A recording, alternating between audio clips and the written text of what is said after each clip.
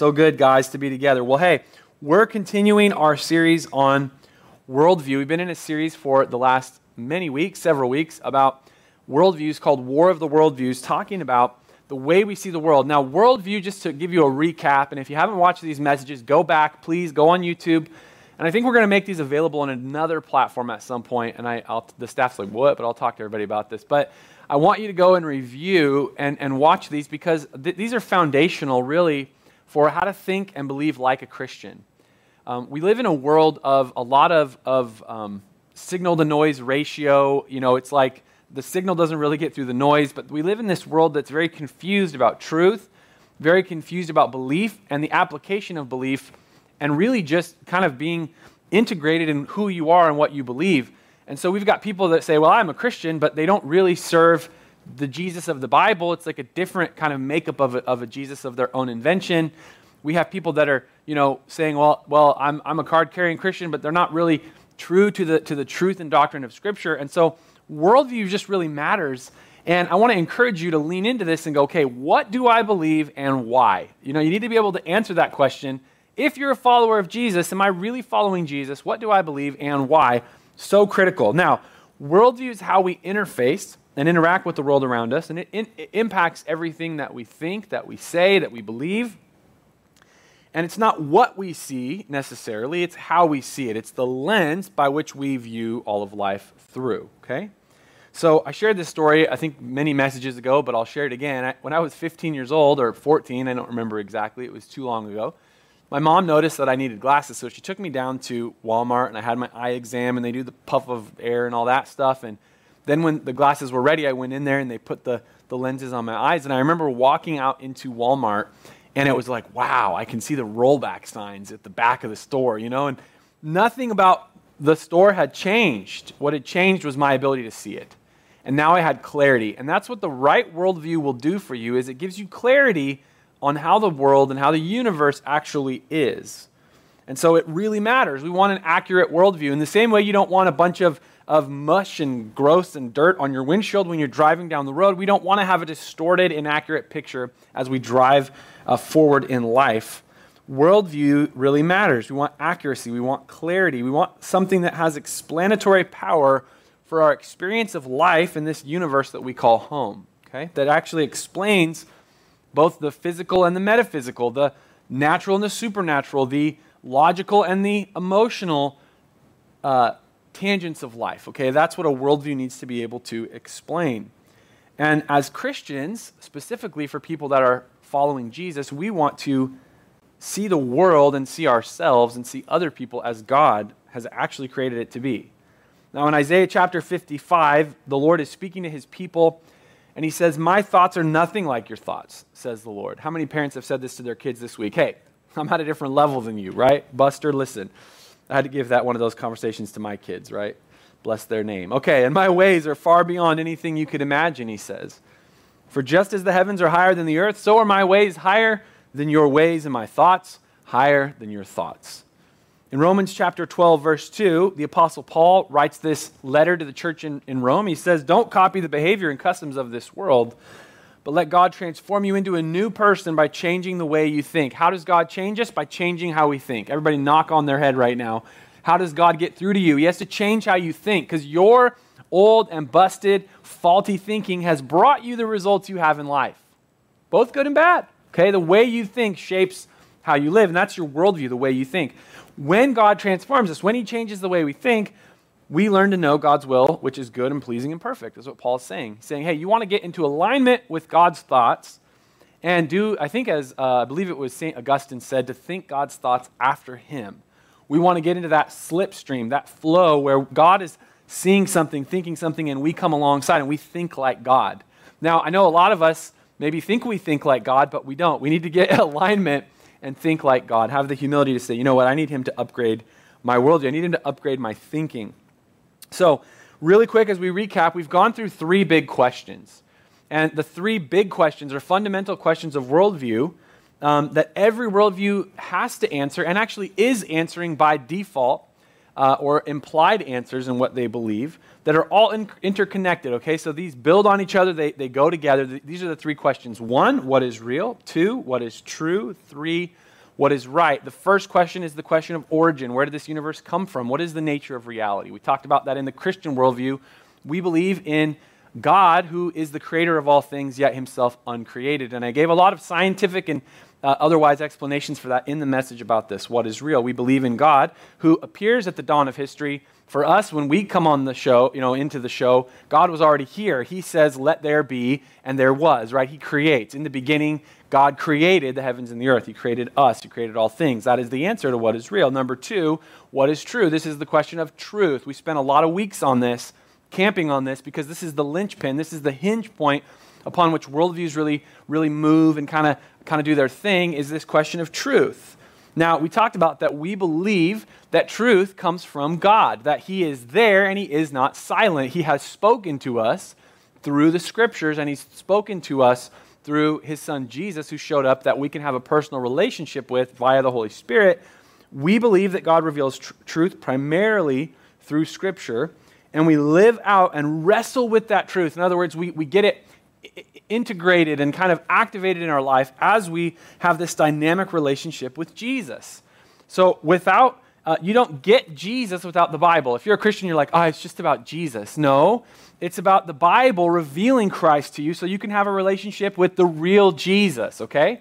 Because you can't make up a Jesus and go, well, this is the Jesus that feels right to me, and I have my lollipop, and this is the Jesus that feels good to me. No. You need to interact and engage with the real Jesus revealed in Scripture, the Jesus that affirmed Scripture, okay? Because when you read the Scriptures and you see Jesus, he affirms the Scripture. He says, man shall not live by bread alone, but by every word that proceeds from the mouth of God. You're not going to find a Jesus who disagrees with the Bible. So you can't go, I don't like the Old Testament. We're going to throw that out. That's the Bible that Jesus read. So what Jesus do you know if you're throwing out the morality and the goodness and the justice of God? Okay, I could preach on that all day, but I'm not going to. So there's no Jesus without the Bible, and then there's really no activated biblical truth without Jesus empowering it. So you have a lot of people that are like, well, this is what Scripture says, ... and they lay it out, but there's no love because there's no relationship with Christ, and they miss the mark. So there's this dynamic interchange in the area of truth between propositional revelation in Scripture, statements about God, about reality, about truth, about ourselves, about the world, that we say, I believe it, I receive it because it comes from God. It's that revelation of God, but also in this dynamic relationship with a living Savior that you can know and interact with, okay? So it's a lot there, but hopefully you caught something. Just grab something out for yourself. So truth really matters, and as we pivot to this third question, the third question, what is right, which is going to be our focus for today, I want to refresh your memory that truth is sort of the foundation upon which morality sits and upon which it rests. For instance, in Isaiah chapter 59, it says this, justice is turned back, and righteousness stands afar off, for truth is fallen in the street. When truth falls, justice fails. When truth is in the street, laying in the ground, beaten and bloodied, when truth is down, when it's broken, when it's thrown aside, when it's cast down, there can be no possibility of justice. It says equity cannot enter, fairness, equity, equality, it cannot come in when truth is not elevated. So truth fails, the verse says, and he who departs from evil makes himself a prey. When people are actually trying to run away from the wrong thing, they become the prey of the predator of injustice and human wickedness that always overflows out of the heart of man because truth is cast down. Now, when we talk about truth, again, we're talking about the Scripture and what the Scripture's prescription is for life and for love and for justice. We're talking about the Scripture and its revelation of Jesus to us, and we're talking about knowing Jesus and him as our Lord and Savior and the judge, jury, and all things of truth, revealing truth to us through the Holy Spirit. When that falls, when truth falls, justice fails. There can be no morality, there can be no right without righteousness coming from the King of righteousness, coming from this place of truth and recognizing God in his rightful place, recognizing the law of God, recognizing the truth of God, allows us to live in the goodness and righteousness of God, which is the way humans were intended to live. So I want to ask you this question. Have you ever just thought, especially in the last few months, man, there's something wrong with the world, right? What is wrong with the world? And I know this is usually, it's wearing a face because you go, what's wrong with this person? What's wrong with those people? What's wrong we tend to kind of cast that away from ourselves, right? It's easy to tell when somebody else has bad breath, but it takes somebody that loves you to tell you when you do, right? It's easy to sort of recognize. Sometimes I'll be laying on the pillow, and I breathe, and I kind of get a whiff of my own output there, and I'm like, whoa, my wife really loves me because that is nasty, and I go brush my teeth. But a lot of times, someone that loves me has to say, you need to check yourself before you wreck my life, okay? This is how it works in the area of morality. What is right? And that's our focus today. Okay, so that was a lot of introduction, but we're going to get into some good stuff. What is right? Now, 2 facts real quick, 2 things. 1, everyone is moral, right? Everybody cares about right and wrong. Number 2, we believe that some behavior, that is moral values and moral application, are better than others. So if you go out and you do a man on the street video, you just start talking to random people, you go, hey, are you for or against Adolf Hitler? You're probably going to have a hard time finding someone who's going to admit to you, they're like, man, Hitler, he was misunderstood, he had a lot of really good things. Like, no, he's a bad dude, right? We kind of agree. Joseph Stalin, do we think that Joseph Stalin was a good guy or a bad guy? If you were to weigh their deeds, right, on a scale, did Hitler do more good in the world or more evil? And I think it's really easy to say, well, more evil. So what that is representative of, why I bring that up, is that we all recognize for ourselves there are some things right and wrong, and we know there is a line by which we can measure and say one of these behaviors is worse than another.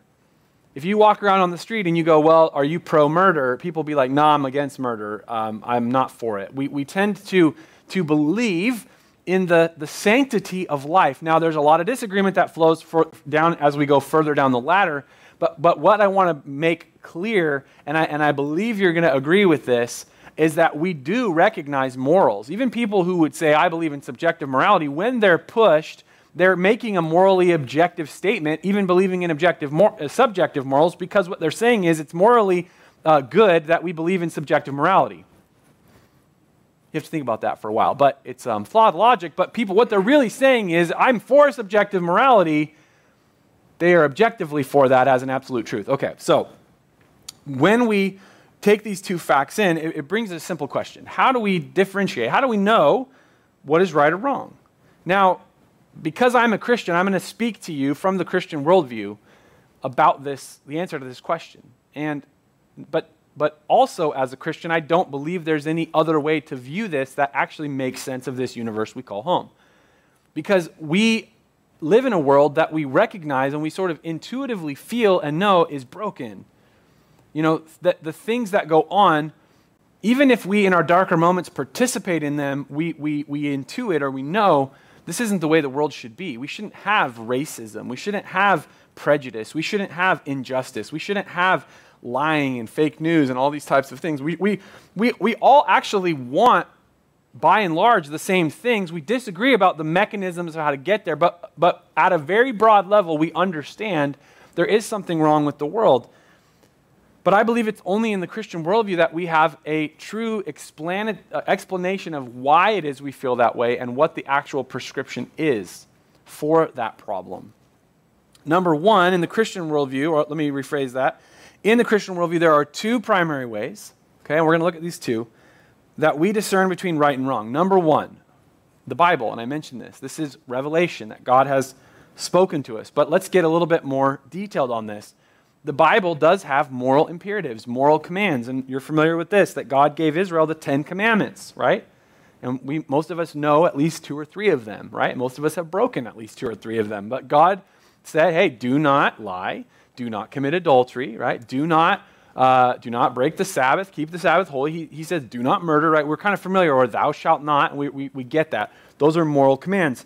Jesus, when he comes on the scene, he says, hey, I can actually boil down the law and the prophets, including the 10 commandments, to 2 commandments. And he said that you're to love the Lord your God with all your heart, soul, mind, and strength, and love your neighbor as yourself. Now, that might sound easy. You might be like, man, it's so refreshing. Jesus' grace, it's so easy. His burden is easy. His burden is light. He just boiled it all down. Oh, wow, love God, love people. It's so easy. Wrong. The standard of grace is far more severe than the standard of law. The standard of law is very specific. Don't murder. Jesus says, hey, you actually shouldn't even be angry at people in your heart. Basically, if you're angry in your heart, that's what murder really is. Murder is basically the full-grown oak tree of the acorn of anger and rage and hatred. So the standard of grace is that God wants to change your heart so you're not even motivated to do the things that would lead you to break a 10 commandment. So it's actually not easier. It's far more difficult if you're doing it in your own strength. And I'll just leave that nugget out there for you. But Jesus says, love the Lord your God with all your heart, soul, mind, and strength. Basically, love God with everything you are. Now, I don't know if any of you that are Christians could say honestly that you do love God with all of your heart, soul, mind, and strength. Because I can't say that today. To be honest with you, I can't say that I love God completely 100%, max it out on any of those categories, heart, soul, mind, strength. I don't. So there's a pursuit there. But what Jesus is saying is that's the standard of morality, that you would be fully loyal, fully invested, fully worshiping, fully in love with God, with his ways, with who he is, with his character, with his nature. And that you would love other people to the standard of how you would love yourself, to even give everything to love other people, and that we love God even by the way that we love other people is what Jesus is saying. Now, again, it sounds easy, but it's certainly not. But that's the first way that we discern morality, that we discern right and wrong, is through the Scriptures. We look into the Scriptures, we say, what are the moral imperatives? So just to give you a framework, if you're making a decision and you're like, should I do this thing or should I not do it? Ask yourself this. Does this resonate with loving God with all my heart, soul, mind, and strength, and loving my neighbor as myself? If it doesn't, don't do that thing. Okay? It's pretty simple as far as a moral command goes. Should I punch this person in the face that's making me angry? Let me go through my framework here. Is this loving God to do this? Is it really adding to my love of God? Not really. Is it loving my neighbor as myself? No, it's really not. Okay? So when we're able to take morals are not super complex. Okay? Just those two right there tend to cover the vast majority, 99.9% of human behavior, right? You can ask yourself those questions. Now, I'm not saying that we always get it right. We sometimes ask those questions and still do the wrong thing. But that is moral framework. We get it from the Bible. The second area, though, that we see, even from the Christian worldview of where morality comes from, is our conscience, right? We have an internal compass of morality.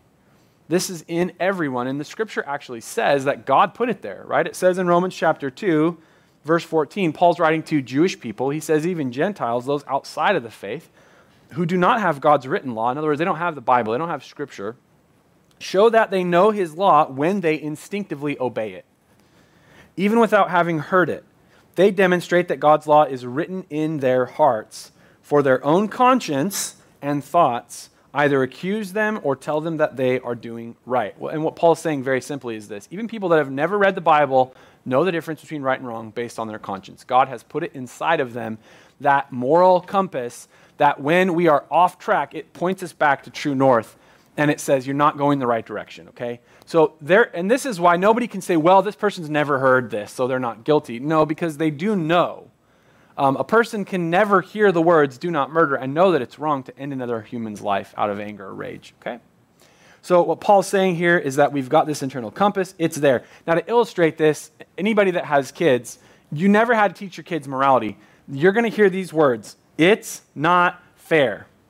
It's not fair, right? How many parents are like, I never want to hear that again. It's not fair. Why did Jack get this? Why did Evie get this? Why did this person, I called shotgun. Why do they get to sit up here? How come they get a candy and all I got is a popsicle? I don't want vanilla. I want chocolate. It's not fair, right?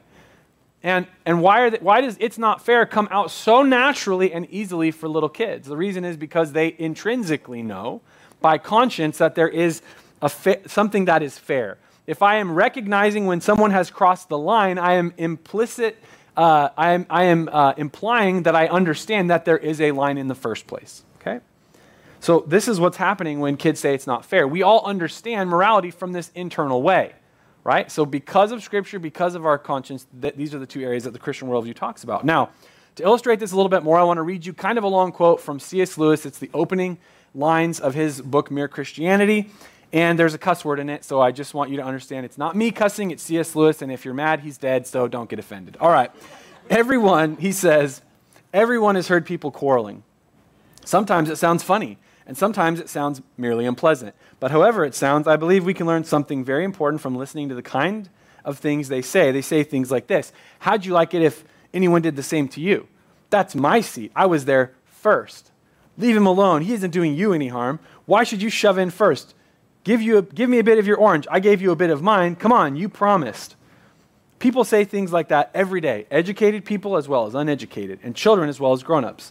Now, what interests me about all these remarks is that the man who makes them is not merely saying that the other man's behavior does not happen to please him. He is appealing to some kind of standard of behavior which he expects the other man to know about.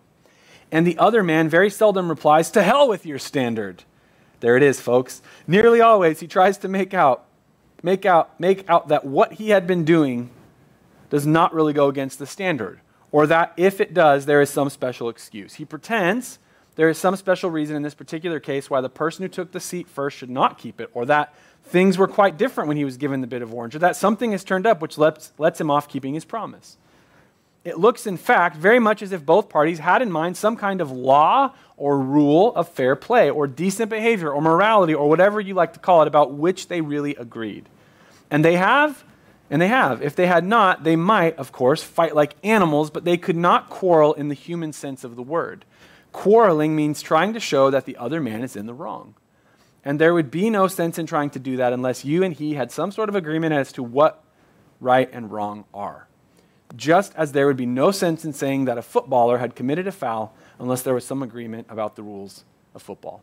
Okay, so it's a brilliant example. What he's saying is we in the words we say, they condemn us that we recognize that there is such a thing as right and wrong, that there is such a thing as an absolute standard of morality. Now, there can be variation, there can be shades of gray, so to speak, but we recognize that there actually is a line somewhere, and that is the point that I'm making here today. So the question for us then, as Christians, we talked about Scripture, we talked about conscience. Why should the Bible, though, be our source for morality? And I just want to get very clear about this. Okay, if you are a Christian and somebody says, how do you determine what is right and wrong? And your answer is not immediately from the Scripture, you have gotten off track somewhere. And I'm going to prove that to you as we go through this message, but you have gotten off track. If you say, well, it's the Bible, but. No. Because the problem with that is when you lose the anchor point of Scripture as the moral foundation of your life, you have to replace it with something else. And every other answer is bankrupt. And I'm going to talk about this as we move forward. So, why should the Bible be our source for morality? From gotquestions.org, this is a great little answer, and it's a great article if you want to read it. Go to gotquestions.org. Why should the Bible be our source for morality? It says, if the Bible isn't the Christian source for morality, then the question needs to be asked, what should be? What should be? The Christian worldview is based on two foundational axioms. God exists, and God has spoken to us in the Bible. If these two presuppositions aren't the starting point in a Christian worldview, then we're just like everyone else trying to find objectivity in a sea of subjectivity.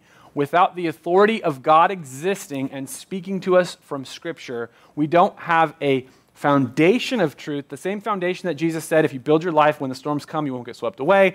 Without that, we don't have that foundation. All we have is preferential subjective morality in the morass, in the bewildering blizzard of concepts, ideas, and all of that. So you see why we've talked about truth so much. Because what we believe is that when we know that we have truth in Christ, truth in the Scripture, it actually gives us the application of how to live in the moral area, what to actually do with our life. So if we reject the Bible, what then? What are we left with? And I want to just give you a couple things. Number one, we have to ask this question then, is morality subjective? Is it just preferential? Is morality just what feels right to you? Because in our culture, this is what a lot of people live like. They live and they go, well, I'm not hurting anyone else, therefore it's fine. Well, number one, you're admitting that hurting someone would be morally bad, so you actually still recognize the line. It's nonsensical, right, to think this way. But actually, a true subjective morality would be the worst thing the world could ever go through. It's completely unlivable. I was watching a YouTube video, and a young man gets up, and he's going to stump Ravi Zacharias. Ravi Zacharias went to be with Jesus, and he's a great light, an incredible minister of the gospel, just a wonderful man, so able to answer the deep questions that people have about Christianity and so on and so forth. And this young man, he comes up, and he's very arrogant as he approaches the microphone, and he says, you guys have been talking about objective morality and, exclusivity of truth and all this kind of stuff. And he says, what are you so afraid of? He goes, I know for a fact that if there was no God, there was no Christian church and none of the Bible, you didn't have the Bible, that people aren't just going to immediately start acting like animals. They're not just going to run out and start raping and pillaging and murdering. So what are you so afraid of? And he goes through his kind of, arrogant stance. And Ravi gets up with a gleam in his eye and a smile, a smile on his face, and he asks him, "Do you lock your doors at night?" And the guy goes, "Yes." And he says, "What are you so afraid of?" Right? Because he just immediately undercuts the full abstract argument and brings it down to the ground floor level, which is that we know for a fact that people, when given an opportunity to do the right or the wrong thing, very often choose to hurt people, steal from them, do the wrong thing. And you can't deny that. And even if you have the honesty to look into your own heart, you recognize that you, even knowing what's right, still choose to do what's wrong. But the only thing that really prevents a lot of the nasty stuff that you and I would actually do is the fact that inside of us we know it's not right. There's something that holds us back. Why can we live in our planet at all? Even though we know there's something wrong with the world, there is still so much goodness and actual lawfulness and people living the right way and protecting each other and helping each other because of the fact that we feel and know that morality is not so subjective. And then Ravi goes on and says, look, anytime we've pulled apart the Christian worldview and given societies and cultures the opportunity to create their own morality, we've killed more people in the 20th century than we were killed all of human history before by these kind of atheistic, get rid of God institutions like Soviet Russia and communist China. If you're sitting here today in 21st century America going, man, we need to be more like these places where they got rid of God and they had subjective morality, read a history book. Don't even read your Bible. Take your devotional time and go read about Mao Zedong and go read about Joseph Stalin, where he killed 15 million of his own people and made Hitler look like a schoolgirl. What are you so afraid of? I'm afraid of human wickedness and the overflow because it's inside of me. We've gone looking for Frankenstein's monster and we knocked on the door, and when you opened it, you were looking back at yourself. That's what we're so afraid of.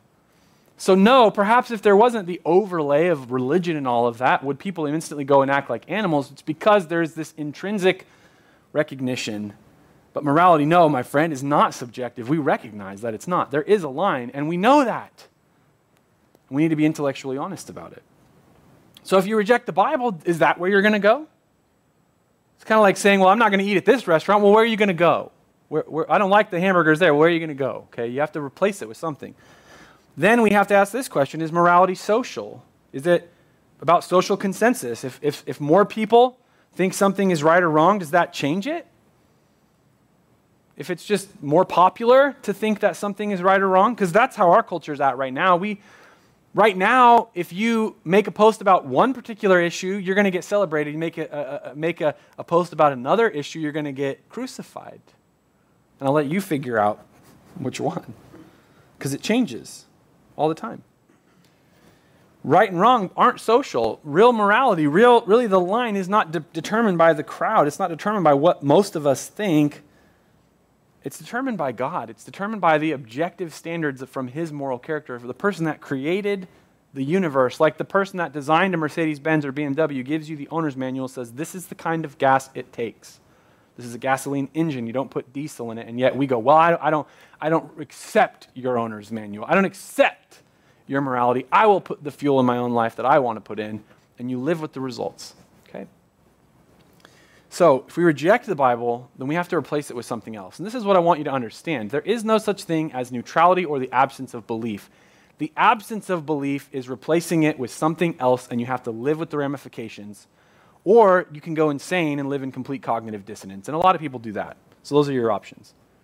So let's apply this today. This message on morality, and we're going to go eat something delicious, which I believe is right. Okay. Number one. As Christians, and for all of us, our first responsibility to take this message, right, is to deal with our own stuff.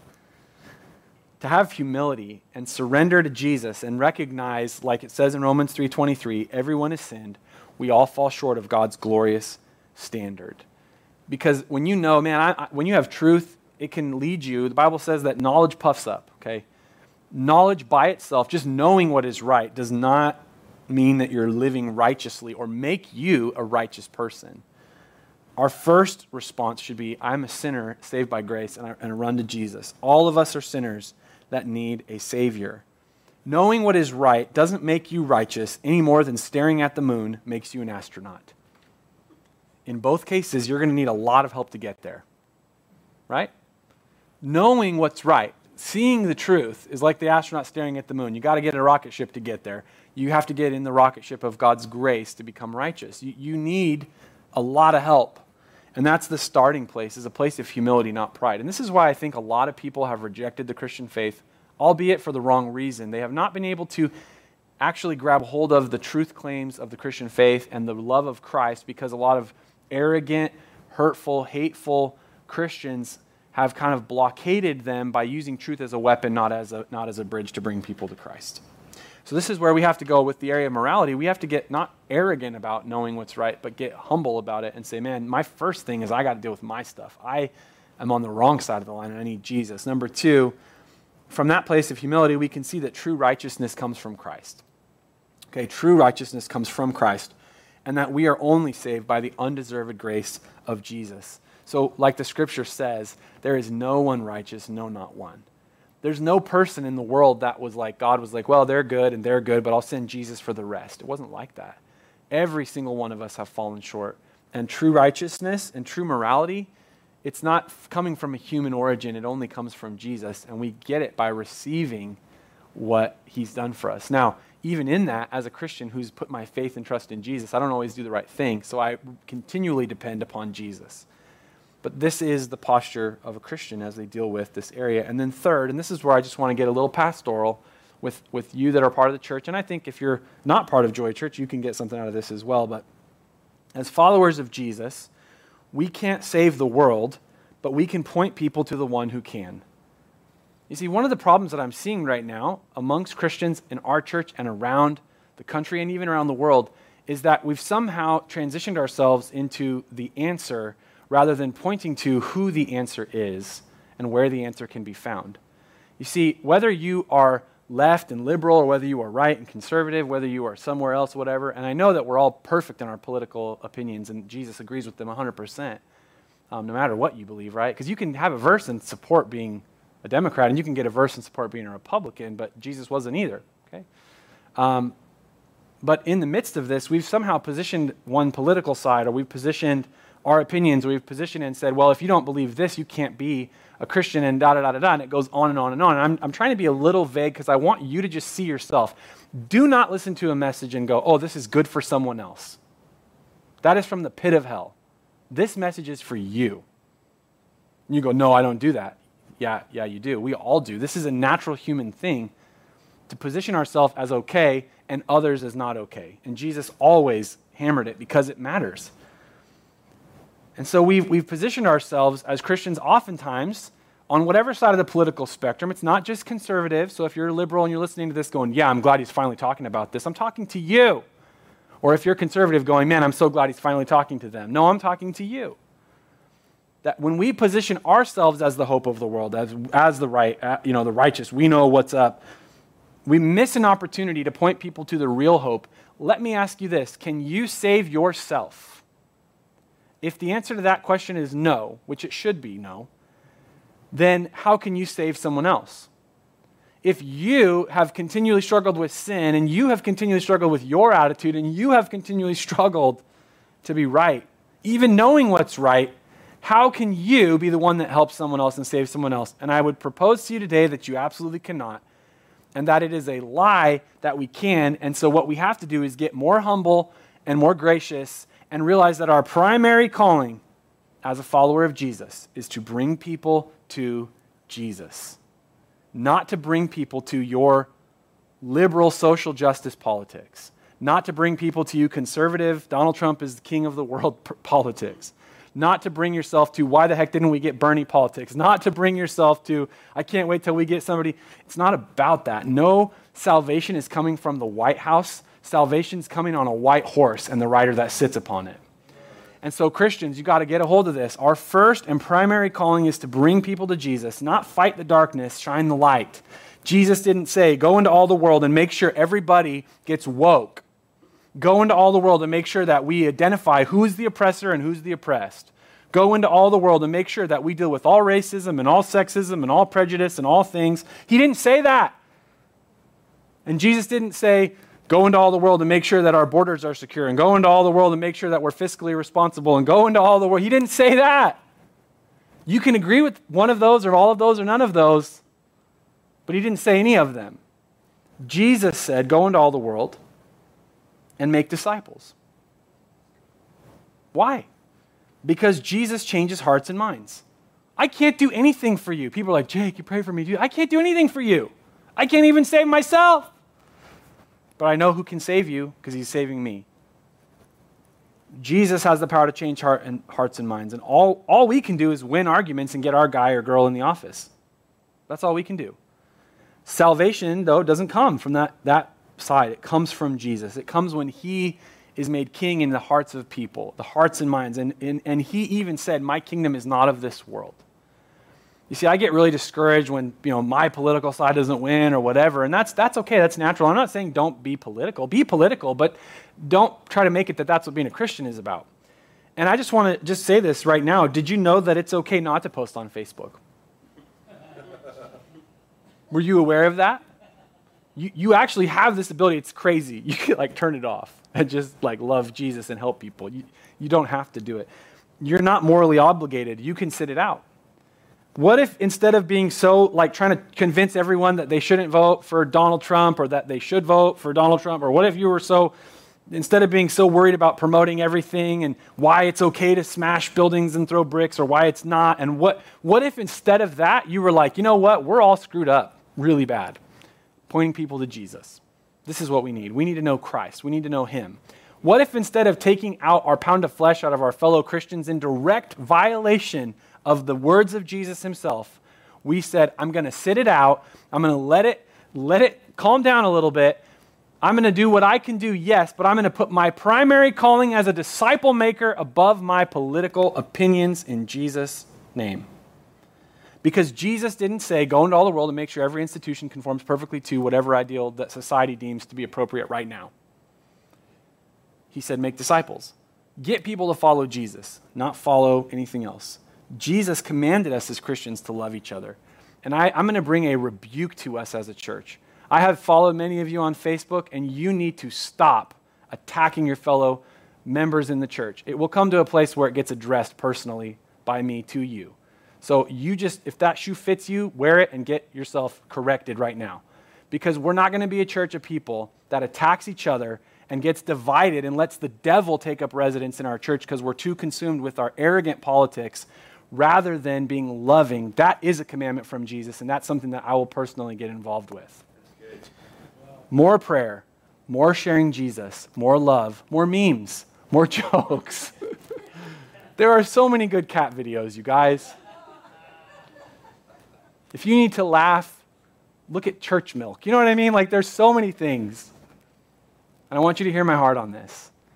The devil will use more insidiously when we think we are absolutely right and we have a right to strike.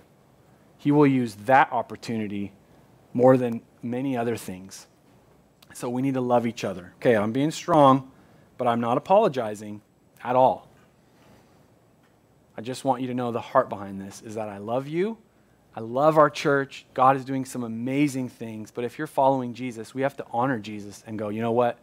I'm making disciples, not trying to convert people to my opinions. So, 2 things today. You go, man, Jake, you kind of leave it on a little heavy. Yeah, I am, but we're going to go eat good food after, so it'll be fun. 2 things. First, I want to lead us in a prayer of repentance.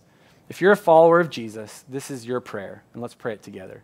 Dear Jesus, I confess my sin to you, that I have put political, social issues, my own opinions above your kingdom. Lord, when I have been angry, when I have been enraged, when I have been critical, when I've been caustic, when I've been sarcastic, when I've been demeaning of especially my fellow brothers and sisters, but Lord, of anyone. Lord, when I have made other people the problem rather than the principalities and powers of darkness that are governing, when I have looked at other people in this planet as my enemy rather than as someone who deserves to know you, that as a fellow son or daughter, Lord Jesus, we repent. And we ask that you would help us, each and every one of us, to be loving, to be gracious, to be your hands and feet, and to shut our mouths unless we're talking about you. to say less of me, more of you. Lord, I must decrease. Jake must decrease so that you can increase. Lord, I must die to myself and take up my cross and follow you. Forgive me, Lord. Forgive me. And Lord, as you forgive me and your grace is so evident in our life, every day, every moment, I pray that then you would make me an instrument of your love, a vessel of your goodness, a mouthpiece of the gospel, and that I would spend far more time seeking to promote you rather than to promote anything else or tear anything else down. Because Jesus, we don't need all the change that we can bring. We need the change that only you can bring. So Lord, we repent today in Jesus' name. Lastly, if you are here today and you're like, man, this is cool, we're kind of getting serious. He's like rebuking folks and all that. You know, all of us need to find life and hope in Christ. And if that's you today and you're like, Jake, I'm not part of the church, or I'm not, living right, you have an opportunity to put your faith and trust in Jesus and join the family of God. It is so amazing to be part of the family of God. And if that's you today, I just want to invite you to pray this prayer with me. Dear Jesus, I confess my sin to you. I know that I've not lived up to your standard.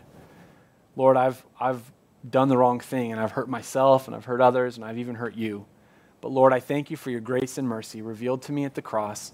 Jesus, you gave your life for me, and I give my life to you. I repent of my sin, and I put my faith, my hope, my life in your hands. I confess you openly as my Lord and my Savior, and I ask you to give me the grace every day to follow you. In Jesus' name, amen. If you filled out that, or if you prayed that prayer today, I want to encourage you to fill out this card by texting the word decided to 541-229-8848. Just take that next step as a follower of Jesus. Simple and easy, but it's important to do it. Just text the word decided to that number on the screen. If you want to get more involved at Joy Church and you're like, well, you're scary, Jake. Well, I don't do this every week. So welcome home. We have a card that you can fill out a form. You just text the word home to that same number, 541-229-8848. And we're going to get connected with you and help you get involved. All right, you guys, you're awesome. I love you. We're going to see you Wednesday night. See you in Connect Groups right after today, and see you Saturday at Shasta. Have a wonderful day.